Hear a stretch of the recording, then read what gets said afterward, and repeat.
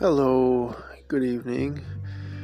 This is Eric Grun, and I will be reading from various manuscripts, from various texts, books,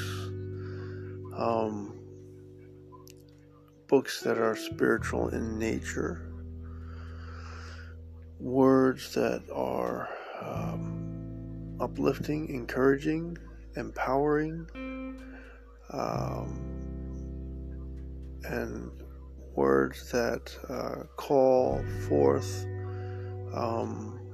the deepest, richest, most meaningful love, divine love that we all have to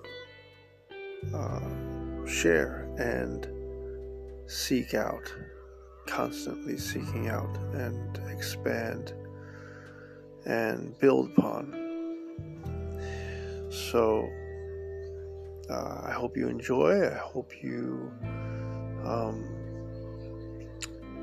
gain something enriching, enlivening, and I hope you find gems, hidden gems in these texts and in my reading of them. And I certainly will give from time to time my personal opinion, and it's just that. It is just an opinion from my personal point of view and my personal experience. So please enjoy.